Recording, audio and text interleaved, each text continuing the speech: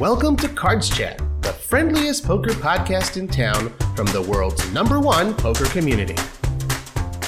Hey everyone, I'm your host, Robbie Straczynski, and thanks so much for joining us on episode number 22 of Cards Chat, the friendliest poker podcast in town. On this episode, we have the pleasure of welcoming Maria Ho. One of the most broadly talented people in all of poker, Maria currently sits 5th among women on the all-time tournament money list with over $4 million in tournament earnings. In a nod to her outstanding broadcasting skills, Maria took home the 2019 Global Poker Award for Broadcaster of the Year. And of course, she is a member of the Women in Poker Hall of Fame. So Maria, welcome to Cards Chat. I'm happy to see you and be speaking with you once again.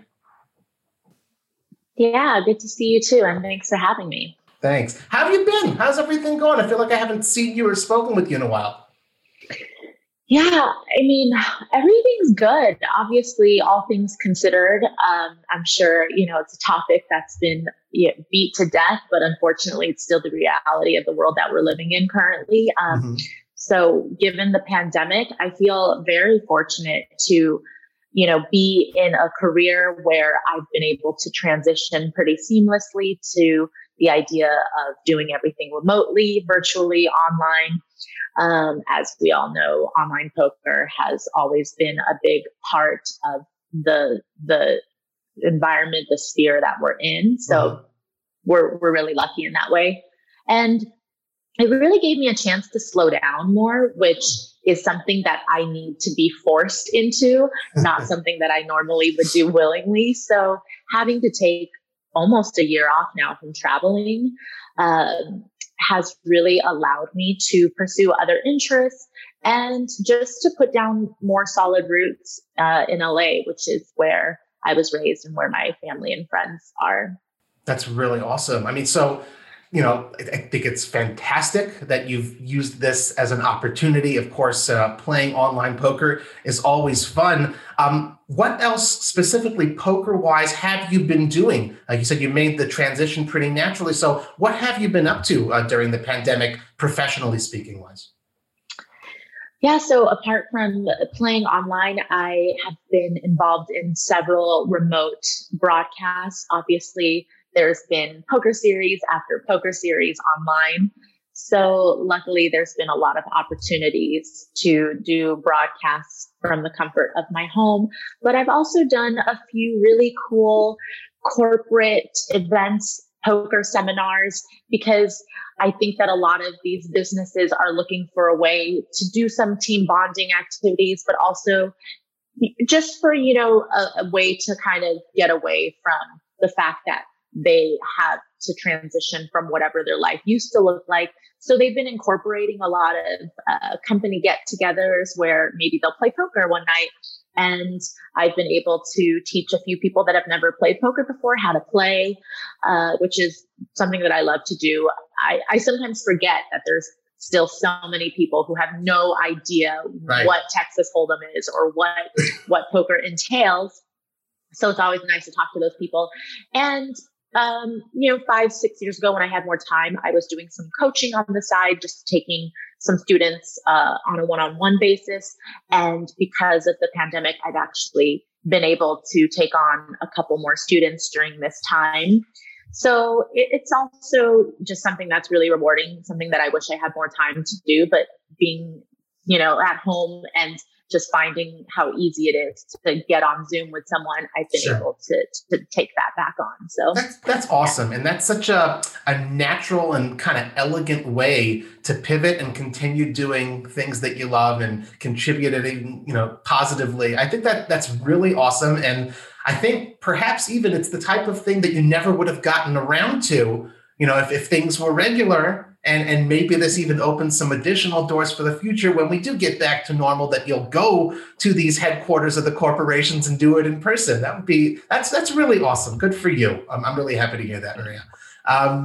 So what do you think we're going to see this year as far as live poker? That there is a vaccine. Things are slowly but surely, I'd say, maybe rounding the corner. Do you think we're going to get possibly a WSOP this year? Yeah, that's funny because I was asked that question by Phil Hellmuth recently. We did a charity event together, and in a side convo, we were talking about what do we think the chances are. And I think they're actually pretty good. As you said, it kind of feels like we're rounding the corner. I feel like we are starting to see the light at the end of the tunnel. I know based on your Facebook post, you were saying how in Israel, most people have been vaccinated. You guys are doing a really great job of coordinating that effort there.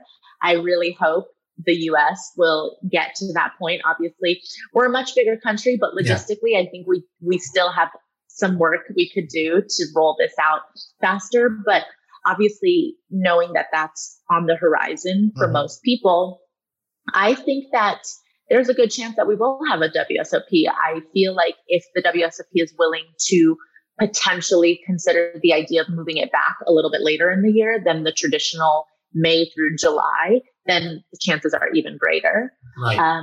Because based on everything that I've read and that I know, I think that achieving the high percentage of vaccination needed would probably take until the summer. So maybe if we did something towards the back, the last quarter of the year, we would have a good chance of being able to have a full series. Right.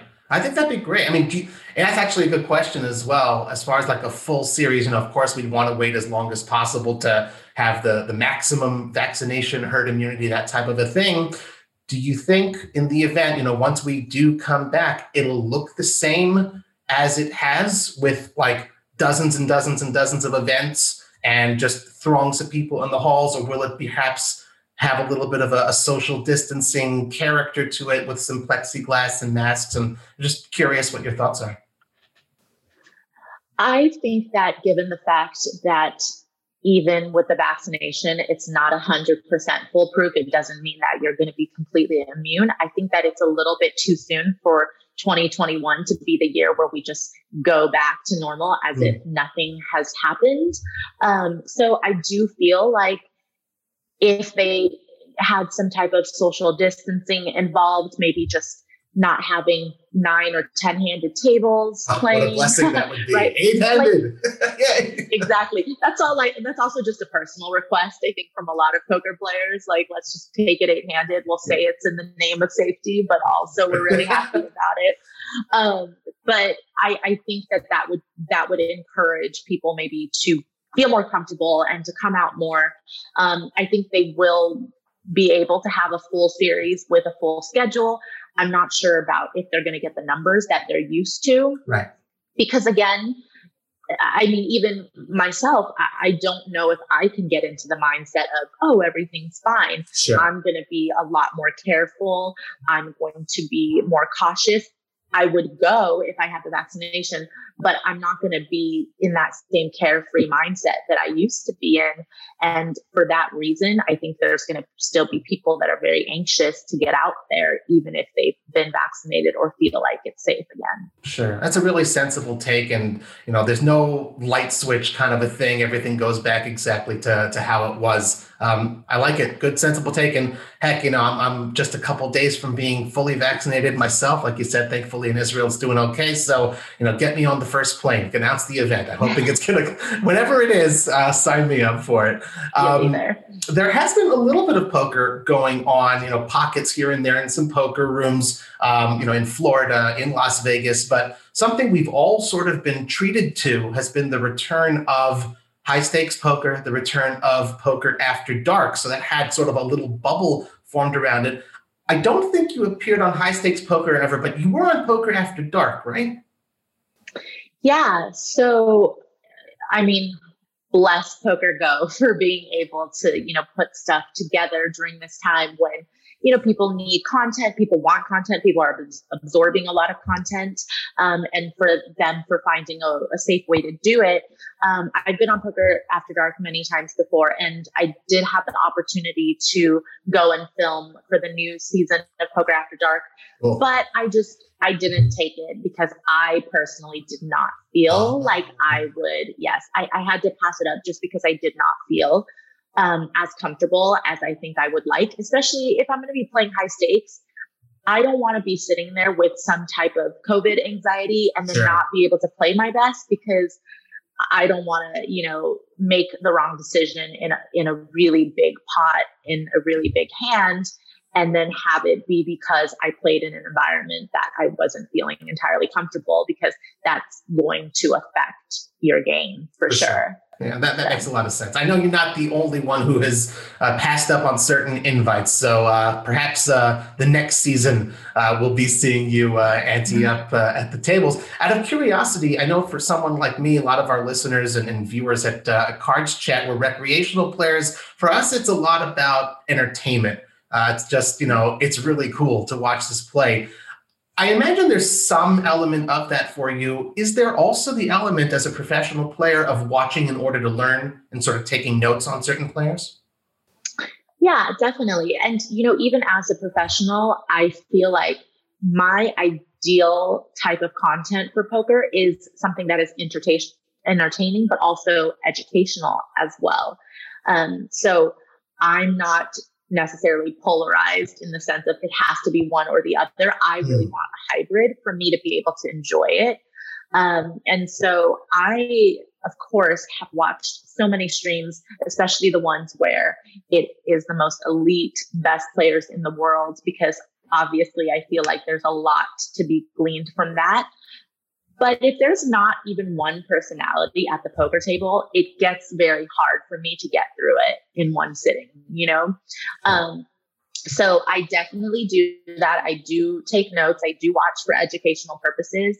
But I really think you can't discount the people that are out there that are watching it for entertainment, because I'm definitely still way in the camp of we need more poker personalities. All of the biggest personalities in poker are, of the old school generation. And I'm really hoping that some of these new poker wizards are able to, find a little bit of that side of the game for themselves as well. Nice. Is there any participant who you could point to on either show, whether it's High Stakes Poker or Poker After Dark, like, oh, that's cool to see this person on camera for the first time. Let's see more of them. Any shout outs you want to give there?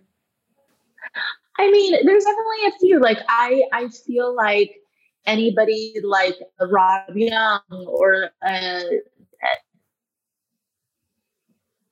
whether it's the banter or it's just because they're so willing to get involved, that people kind of want to see bloodshed, right? Yeah, people, when they watch poker, they want action. So maybe you're not the kind of guy that wants to do all of the table talk, but if you're the person getting involved in every pot, sometimes that speaks even louder than words. So, yeah. Sure. Well, okay, let's get back to the World Series for a second. Obviously, you have a tremendous involvement over the years there, both as a player and as a broadcaster. On the player side of things, besides the obvious of chasing bracelets and chasing money, is there something that you could point to that makes the WSOP special? And that's how you sort of know, like, we're going to have towards the end of the year, it's going to come back. That thing, what is it that you're sort of waiting for and to experience? It's 100% just the history, I think, behind it, the prestige associated with it, because you, by winning a bracelet, would be able to be a part of that club that includes some of the biggest poker legends and poker greats like the Stu Ungers and the Doyle Brunsons. And I think that means a lot, that history behind the series, behind the event, behind the bracelet. And also just the magnitude of it. Obviously, the WSOP main event is the biggest live tournament in the world in terms of, number of participants and prize pool and things. And so there's always going to be that level of prestige associated with it, just because of the sheer magnitude of it. And I know that I've talked about this before, but even as somebody who's played in, I don't know, maybe I think 12 main events now or 13 main events. Yes. There is no feeling like it. I still, to this day, even when I played an online version just recently, just a month and a half ago, when when the table popped up on my screen and I played the first hand, I felt the same exact excitement and anxiousness and all of those feelings that I've gotten every single year. And that never goes away. And that's how you know it's a really, really special tournament because, after playing X amount of tournaments, you don't really get into that place where you're nervous during the first hand. Sure. But that always happens with me. But I think that a big part of it is really just being associated with the history that WSOP has. That's awesome. That's a great answer, and something I think that resonates with anyone who's ever been there, whether as a player or just as a spectator. It's certainly a one-of-a-kind type of event. Your involvement with the WSOP, of course, again, we mentioned not just a player, also a broadcaster. On more than one occasion, you had been playing in the main event. It's a player break, and then you dash down the halls. You go straight to the break desk, and you start with the broadcasting. I mean, you're extremely talented both on and off the felt. I'm wondering, how do you manage to stay focused on playing while you play and broadcasting while you broadcast? It's really a flipping of a light switch, and that seems kind of an impossible task. Yeah, I can't say that I've done it seamlessly every time. Like the time that you just mentioned where I literally was playing a hand, I actually left, my seat 5 minutes before break to make it over. And, wow. And most people wouldn't want to miss any hands in the main event, and that was Right. something that I was willing to do. I can't say that was the smoothest transition. If I'm being honest, I definitely felt a little bit out of sorts when I first sat down at the break desk. And I had to delve right into analyzing a hand that I had never seen before. Usually we have a little bit of time to review beforehand, and I obviously didn't have that. But I would say that I'm just really good at compartmentalizing things. I think my whole entire life, I think it's definitely made me stronger. I think I did it when I was younger, maybe to block out negativity or because, it was my way of kind of putting on a happy face, even if I had a bad day. But I think now in terms of work, I've been able to switch gears really fast. So I don't know, I have a very singular focus. So I want to do the best job I can possibly do, whatever it is that I'm doing. So if I'm sitting down at the table and I'm playing, then I try to be as present as I can in that moment and, do what needs to be done. And every time if I take something on that's challenging, when I had agreed to do that and to go to the break desk and do the broadcast on the same day that I was playing the main event, right.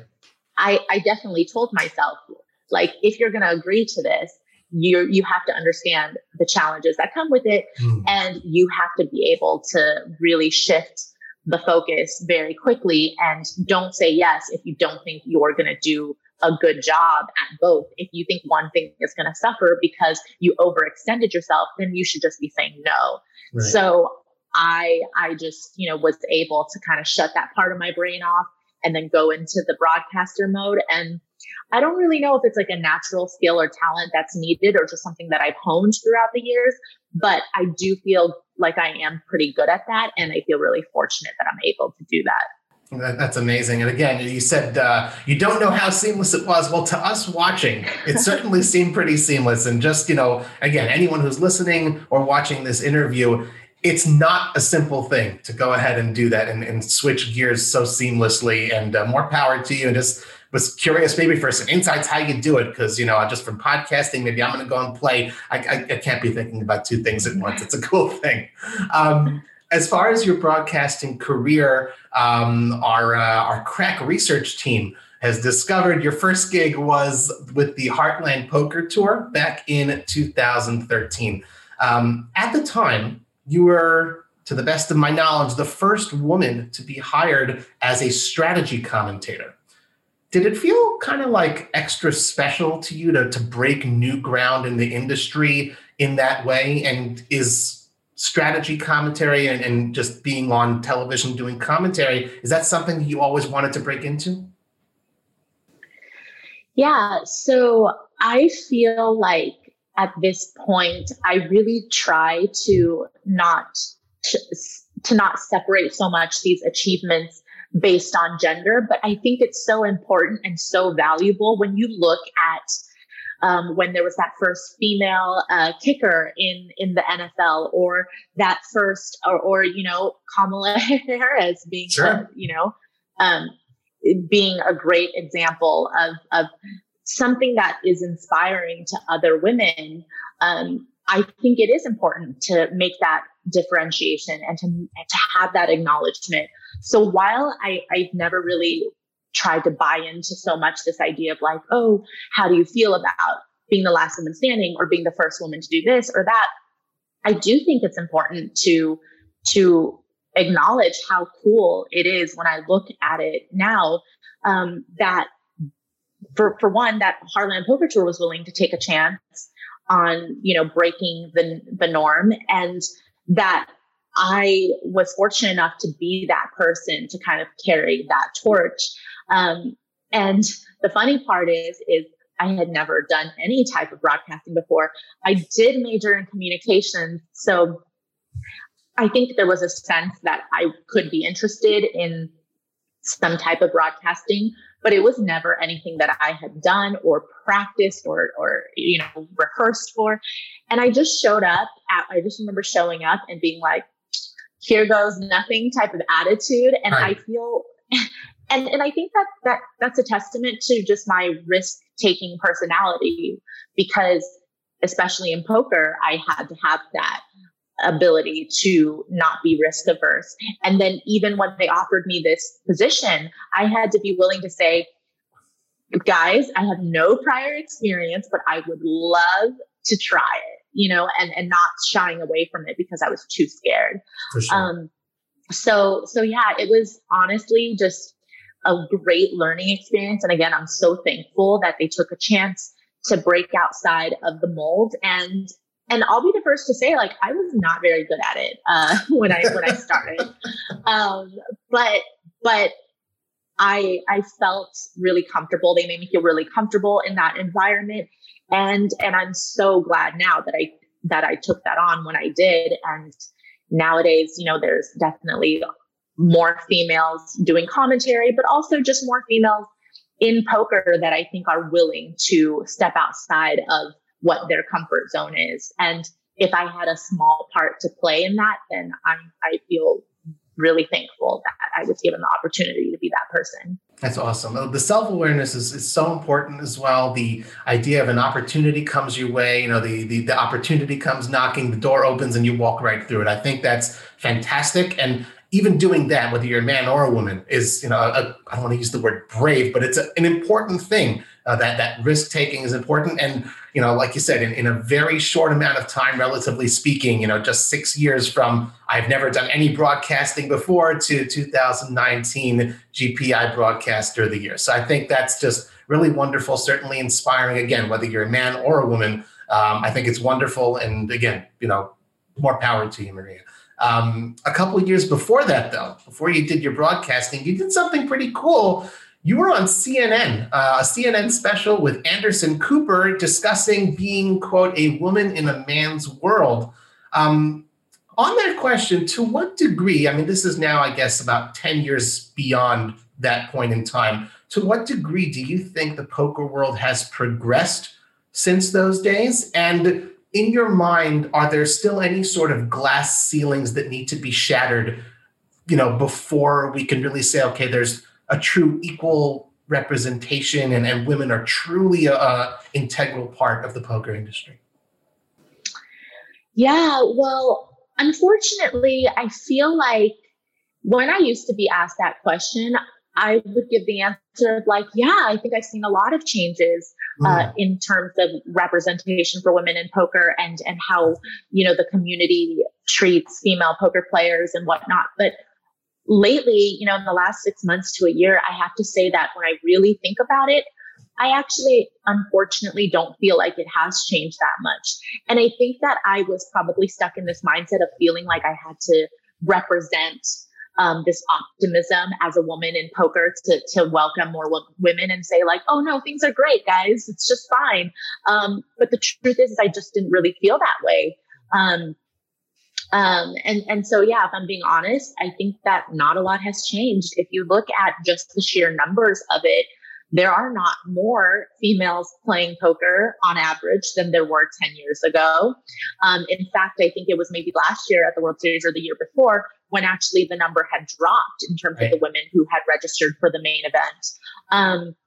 And also I just think about a couple of kind of unfortunate incidents that have come up in poker where, maybe somebody made a comment towards a female poker player or some type of, bad representation where somebody is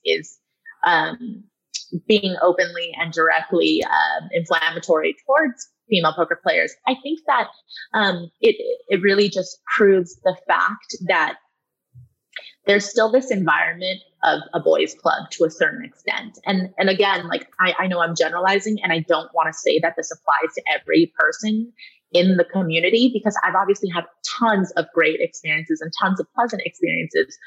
And I know that this kind of culture exists in a lot of other industries, right? Like, I'm not saying like, woe is us and this, that, and the other. I understand that if you look at esports, if you look at chess, if you look at even just a corporate environment, those are things that male dominated boys club culture, all of those things exist in those realms as well. But I do think that it's so strange to me when it comes to poker, because it feels like this is the ultimate leveling even playing fields. So why is it that there is this feeling of by others or by ourselves?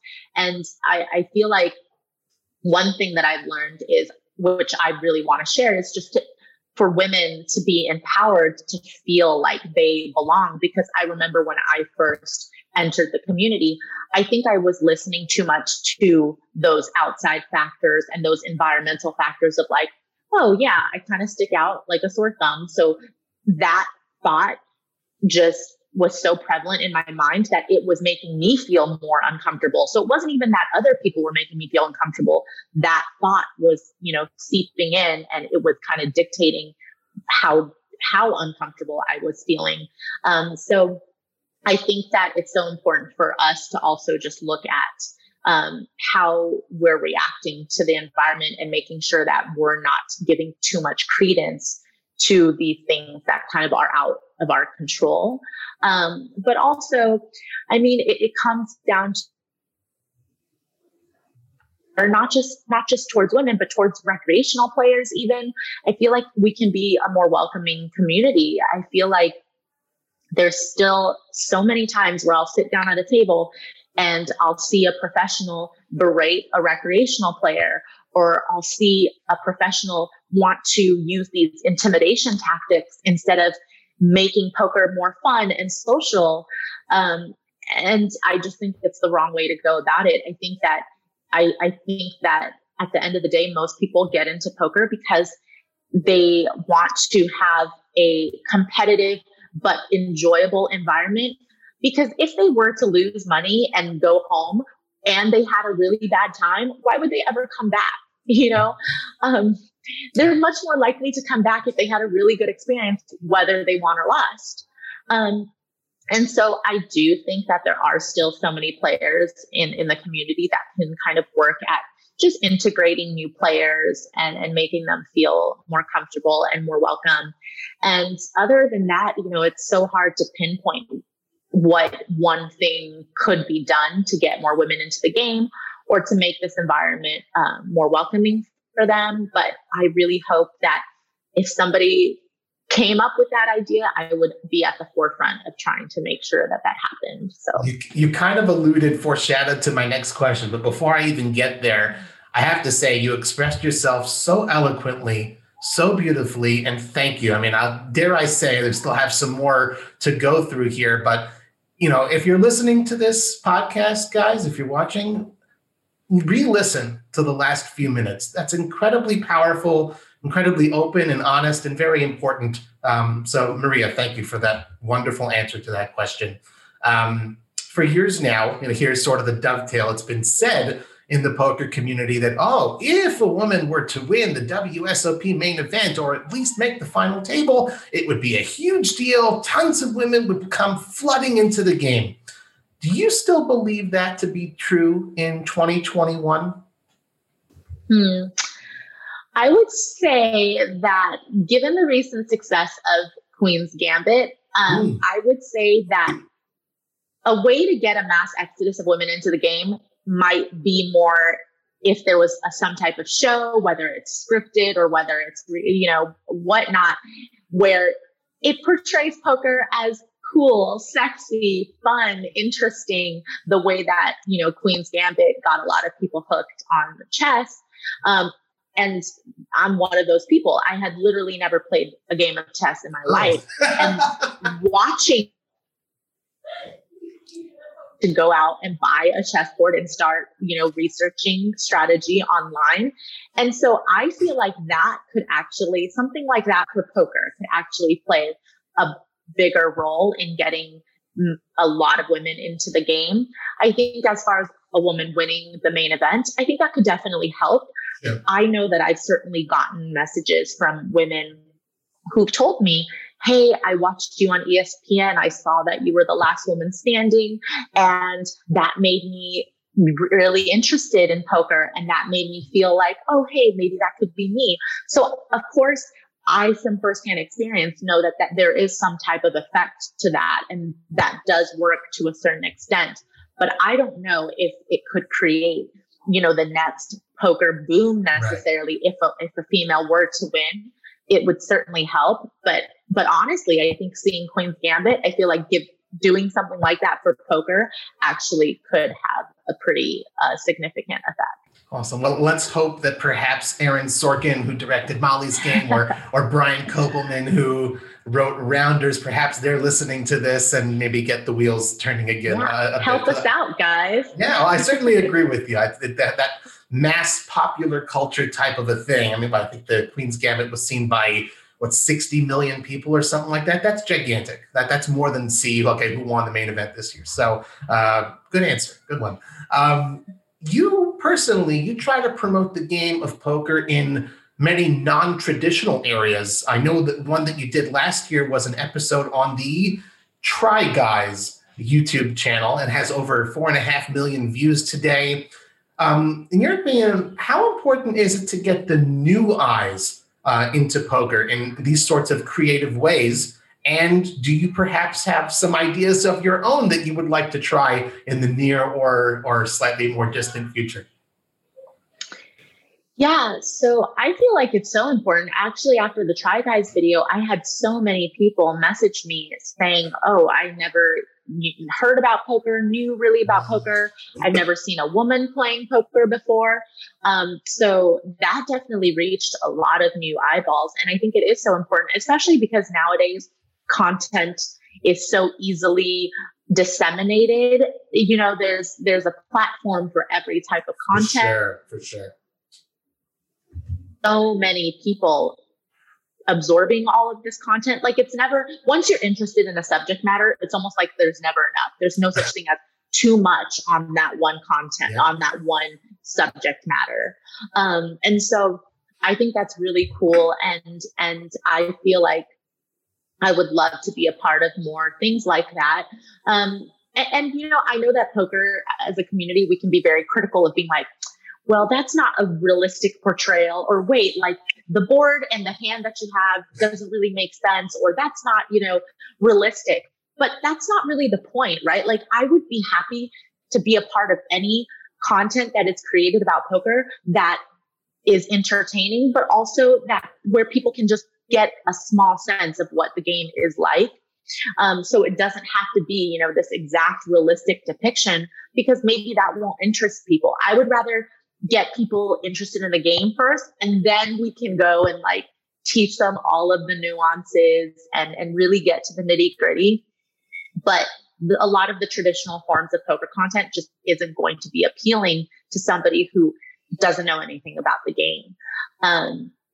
So yeah. And as far as whether or not I would be doing stuff on my own in the future, I'm not like a big ideas person. I definitely would love to execute. So if people have ideas, send them over.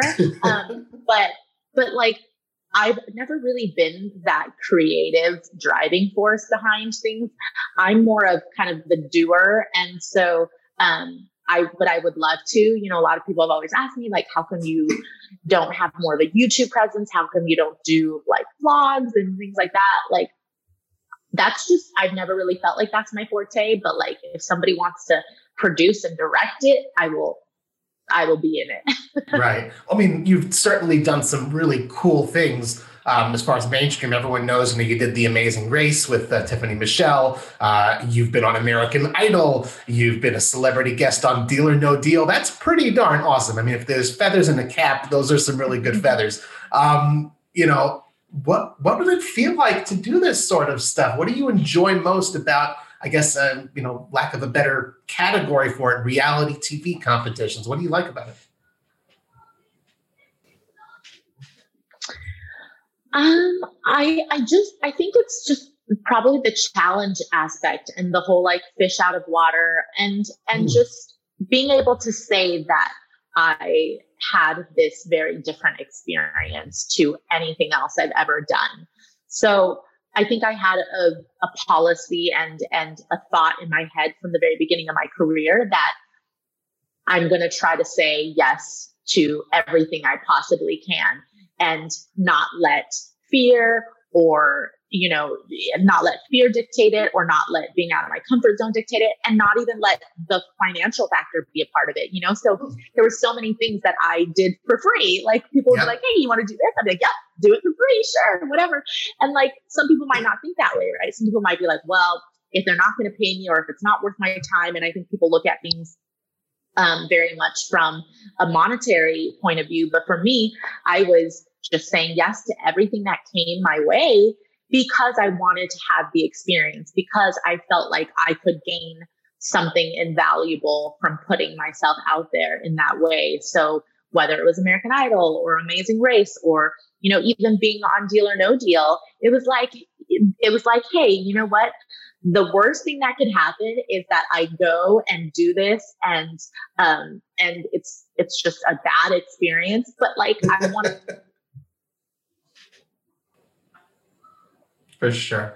Well, I love it. It's a great answer. And like, it certainly resonates with me. I've also, had that sort of attitude of like, if anyone wants to give me an opportunity, sure. I really appreciate it. And I think that's a great attitude. And, like you said, in a way, it's almost sort of a long game. You do enough things for free, eventually someone's going to go ahead and pay you to do something. So I like that. That's certainly resonates. Recently, I interviewed your partner at the WSOP Break Desk, Kara Scott. One of the early broadcasting gigs that she had, which was pretty unique, was the World Series of Backgammon. And you also kind of have something unique on your resume, the World Mahjong Tour. Do you have a cool story from that gig that you could share with us? Yeah. So this is, again, one of those experiences where I said yes to. So maybe I oversold a little on my Mahjong capabilities. I definitely got contacted by someone who's like, you know how to play Mahjong, right? And I'm like, and I did. I know the rules and all that, but like, did I really know how to play Mahjong? Probably not, But I was like, ooh, yeah, we're going to get a Brunson of Mahjong. And I was like, oh yeah, I'm in. So, I mean, I definitely went there not knowing really all of the strategy behind Mahjong and not really knowing what I was getting myself into. So needless to say, like, I may have embarrassed myself during like the play of it all. And like, I'm sitting with the best Mahjong player in the world. I'm sitting with these celebrities that play Mahjong and I'm trying to like keep up with the conversation about Mahjong, and I'm trying to really make myself seem knowledgeable and like an expert, but like I really wasn't. Right. It's fun. It's a fun thing to reminisce about also. Yeah. Sure. Another recent interviewee here on the Cards Chat podcast was Elliot Rowe. He specializes in mental game training, as a lot of us know. That is such a huge part of poker these days, and one could easily say that you have a huge advantage in that aspect, as your sister Judy is a famous neuropsychologist. Do you ever talk to her? And if so, to what extent about poker? And maybe she gives you some tips or some help about mental game. And is she also sort of a mental game coach in that way? Yeah, so that's a really good question. I mean, my sister and I, it's weird because we kind of took career paths that both had to do with psychology, except hers is more of the book smart, studied, researched, academia path of psychology. And mine is like the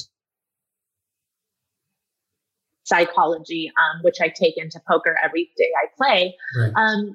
And it's funny because I've never really asked her specifically on advice on how to manage my, emotions and have a good mindset playing poker.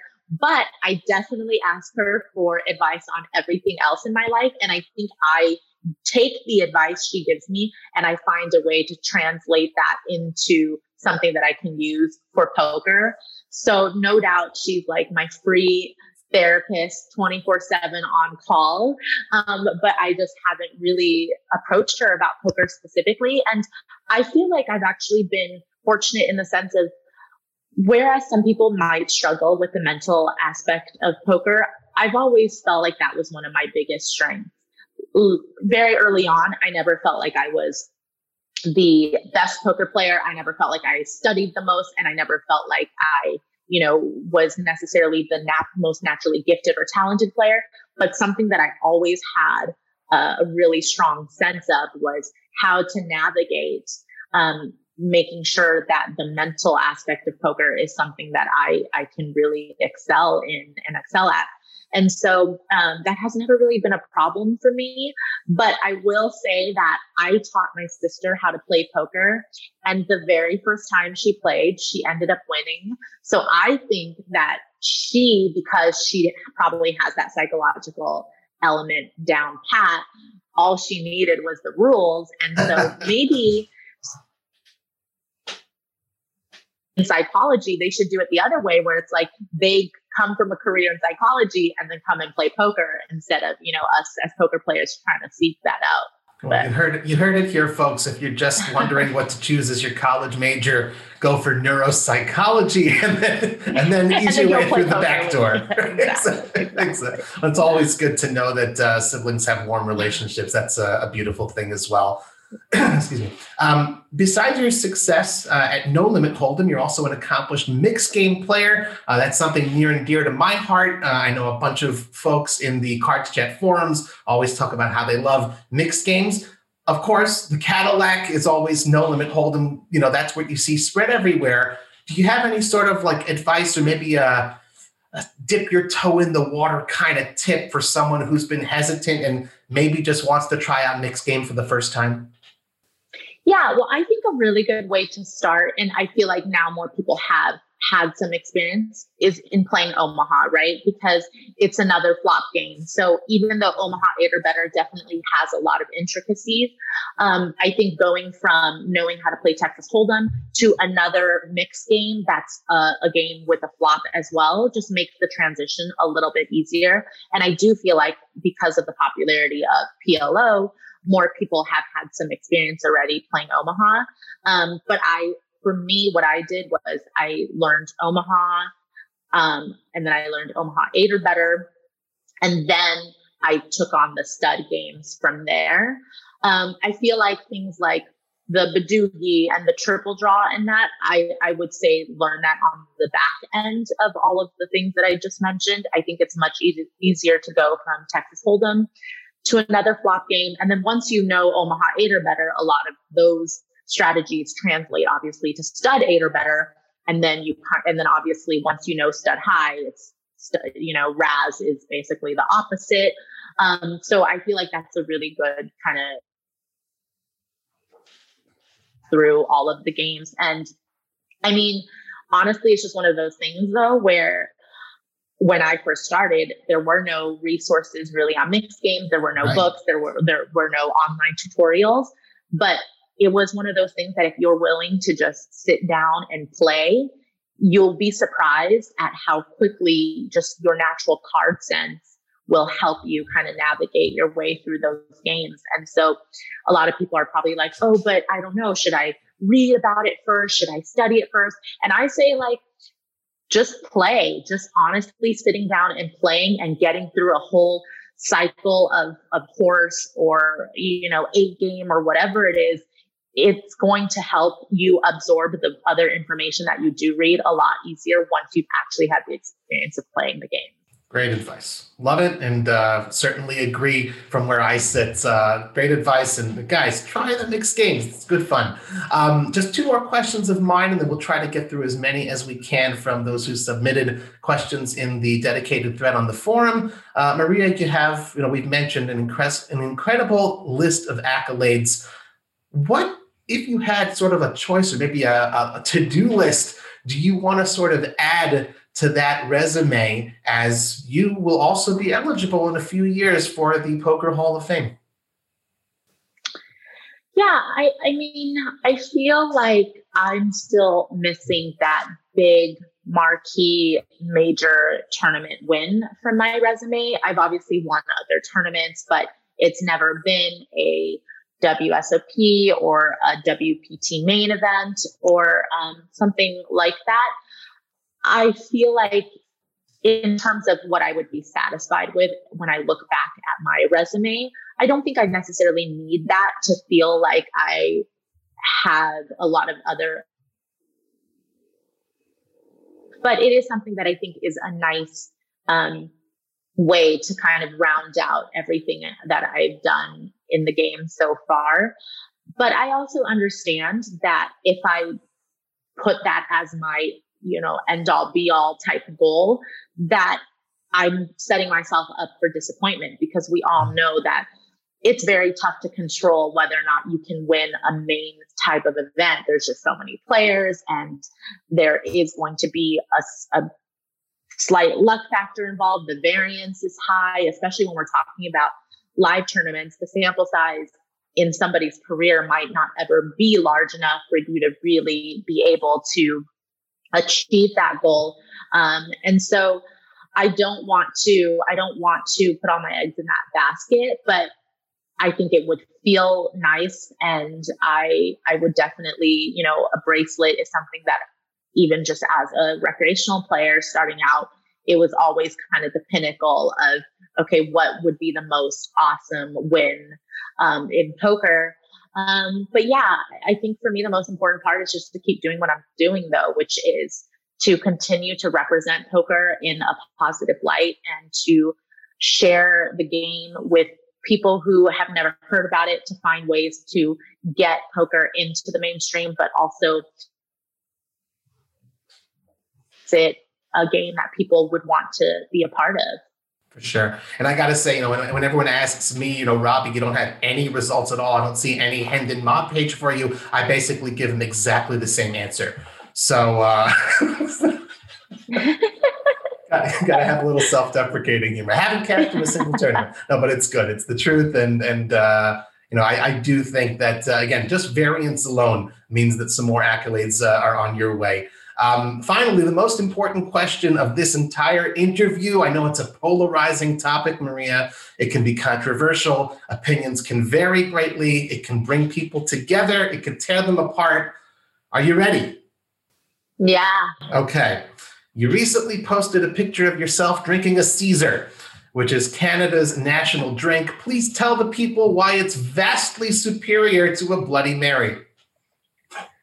Okay.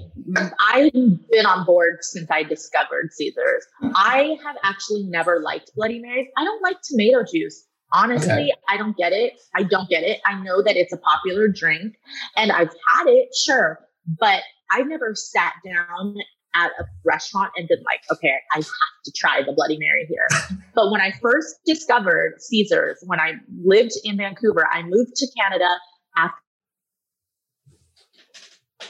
I was just at a chain restaurant in Vancouver, and I was like, what is this? What is this Caesar deal? Right. But I've always liked clams. So I'm like, okay, clam juice, that sounds like something I could get into. So I ordered it, and legitimately, it became the drink that I would order every time I went out. in Vancouver, every time it would be like my first drink of the day, right? And so it is so superior. I feel bad for people who haven't even tried it. Like, I was one of those people who had no idea it existed. And I am so thankful that I do, because there's just no comparison, really. It's the best. Good stuff. Well, you answered that question beautifully, I must say. And speaking of questions, now is the time in our show. It's our segment where we turn to all of you guys watching and listening in the Cards Chat community to see what questions you wanted to ask our guests. Of course, we do have a dedicated forum, a dedicated thread on the forums where you can go ahead and post those questions once we announce who the upcoming guests are. So let's just dive right into them, try to get to as many as possible before we run out of time here. First one is from Demeskita. Thank you very much for submitting this one. Maria, is the existence of for women-only tournaments, live or online, good or bad for the equality fights, and why? So that's a good question. And I feel like my stance on it is that I think having female-only tournaments is good in the sense of creating an environment where females can feel comfortable playing. Because I know that I've met plenty of people in ladies events where they'll be like, this is my first tournament ever. This is the first time that I've ever participated in a tournament. Females. So I like that it's a stepping stone. I like that it's a way to be able to hopefully move on to,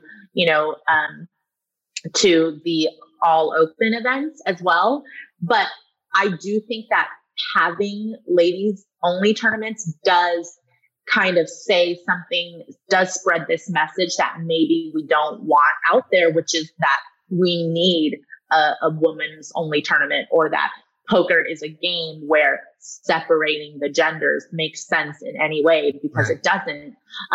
So yeah, I'm really torn on that. I definitely think in a way it sends the wrong message. But when I see how many women have come through those doors telling me that it's their first time ever playing a tournament and they only did it because it was a ladies event, that makes me feel like, how much is it really hurting the game, as long as they're willing to take a shot in an open event after, getting more comfortable. So yeah, definitely a good a gateway into the game. Here's one from Acid Burn FX. Always submits some very interesting questions, and this one's sort of comes out of right field. Maria, what crime from history fascinates you the most? Wow, that is did not expect that. Well, okay. So I have to say that I actually love crime documentaries. I love true crime, true murder stuff. I wouldn't say that there's one that has really stood out in my mind. But I want to, give some recommendations for ones that I watched recently. This one, I think it was called Evil Geniuses, and it's on Netflix, I believe. Super weird, super strange. I don't want to give away too much information, but essentially there was a bank robbery where somebody was strapped with a bomb, and it detonated in front of the police officers. And there's actually video where he gets decapitated pretty much. But that's not the really weird and crazy part. When you look at the backstory, right? When you get into the backstory of who was behind it, it was actually really, really fascinating. But the other one, which is kind of a little more lighthearted than that, is there's one on HBO, I believe, called McMillionaires or something like that, and it was about the McDonald's scandal where they cheated the Monopoly McDonald's game. Right. That was actually, that whole thing is really fascinating. And the FBI agent that was the main guy that spearheaded that investigation, he actually made for a really good interviewee. So I actually thoroughly enjoyed that one. Creative question, creative answer. Do we have time for maybe 2-3 more questions? Is that all right? Okay, cool. Thank you. So here's one from Kid Carter 93. Maria, it's always great to see you doing comms on the PokerStars Twitch channel, but will we get to see you back in action on your own channel at some point? Not full time, but even once in a blue moon would be nice to see, considering it's been about 5 years since you last streamed. It was always good to see you battling everyone in the Sunday Millie every week, and I'm sure all the old homies would love to see it as well. Well, first of all, thank you for being a fan of the OG Maria Ho Twitch channel. And shout out to all the homies out there. I love you guys. But I will have to say, though, somebody missed my special edition stream. So it was 5 years when I last streamed until like 6 months ago during the pandemic. I actually did have 1 day of streaming. So where were you? How big of a homie are you really? You didn't see that. It's actually still on YouTube. So okay. You can watch it there. But people ask me that a lot, actually. And I really enjoyed streaming, but I have to be honest, it's really draining. To be able to interact with everybody in chat and to have that dialogue going for sometimes an 8, 10, sure. 12-hour session. I have so much respect for Lex and Jason Somerville, who started it all, pretty much all those people that do it on a regular basis. It's very, very taxing. So I will have a couple of special appearance streams on my own channel. I do want to get back to maybe doing that, maybe once a month, or I don't think I could ever see myself doing it regularly, but I definitely feel confident when I say that I will be back on the Twitch streets on my own channel. Nice. Okay. And last person to ask questions here is Shells, who's also very regularly been sending in questions for all of our guests. Thank you very much, Shells. 2 quick ones here. When you are not playing poker or broadcasting, what do you like to do for fun? It's a good question. I feel like there was a while where I didn't really even do anything for fun. I was always so much in work mode, and now I've kind of cultivated a few hobbies. But I don't know, a lot of people might not know this about me. I've always kind of been a singer recreationally. I know you mentioned the American Idol, but I was, in my college a cappella group. I've done a couple of live gigs in the LA scene, nice. Some live music. So something that really relaxes me and something that I love to do is just, sit down, kind of listen to something and sing along, harmonize, kind of, do my own thing with it. So that's something I really enjoy doing in my downtime. But lately I've been playing a lot of golf, actually, because it's one of those pandemic activities that feels like safe and, sure. and something that you can do on a more regular basis. I've always played golf, recreationally with my family, actually. But now I'm kind of taking more of an interest in it. So I've been doing that a lot. And I just love games. I'm just a gamer through and through. So something else that I do is like, I'll play Rummikub. I don't know if people kind of heard about that. I know it's been a game that's been around, but I never even heard of it. Obviously I play Rummy, but I recently got that. And so like a couple times a week, I'll just have a game night where I'll be playing, Rummikub. I'll play chess very poorly. And I just like to find new board games or new games of any sort to learn. Awesome. I love it. That's some great little nuggets there that I didn't know about them. I think that's really great to have so many hobbies and some balance. Our final question to end off here, again from Shells. What kind of non-poker plans, or I'll even add in parenthetically here, or hopes do you have for 2021, Maria? Non-poker plans.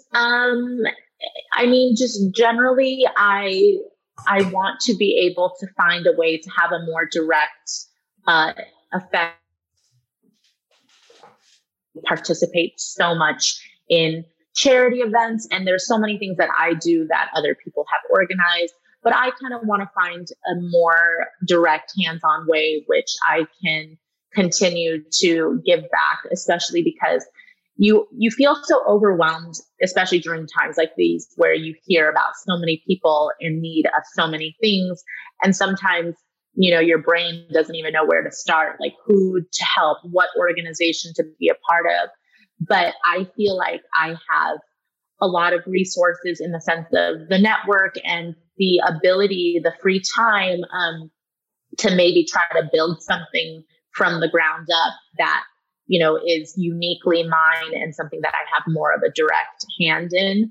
So that's something that I think is what I want to focus on in 2021. And I've actually been studying to get my real estate license because my parents are in real estate and I've always been interested in it. And I'm not really sure what I'm going to do with the license. It's obviously just good to have knowledge on, real estate anyways. Sure. So even if nothing comes of it, I'm happy to just do it and just to glean some of that knowledge. But I don't know, maybe I'll get into, maybe you'll see me on Selling Sunset. I don't know. There you go.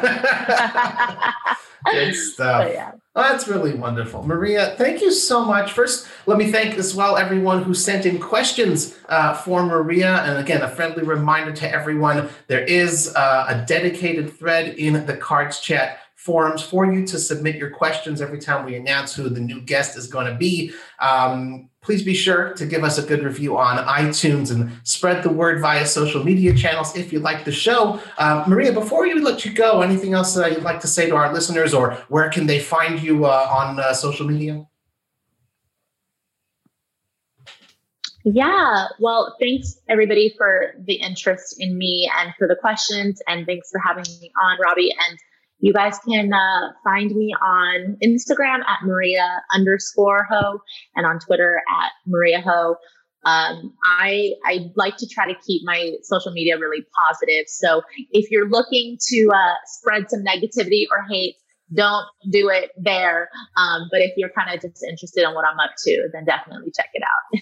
Well, that's good stuff. And I certainly someone who appreciates that. I enjoy following you on your social media. It certainly gives me a lot of energy and helps fuel me. And I think anyone who's listened to the show today will sort of feel the same way. So thank you again very much, Maria. I appreciate your time. And hope you guys enjoyed this episode of the Cards Chat podcast. This is Robbie Strazynski. You can follow me on Twitter at CardPlayerLife. I wish you all a wonderful day.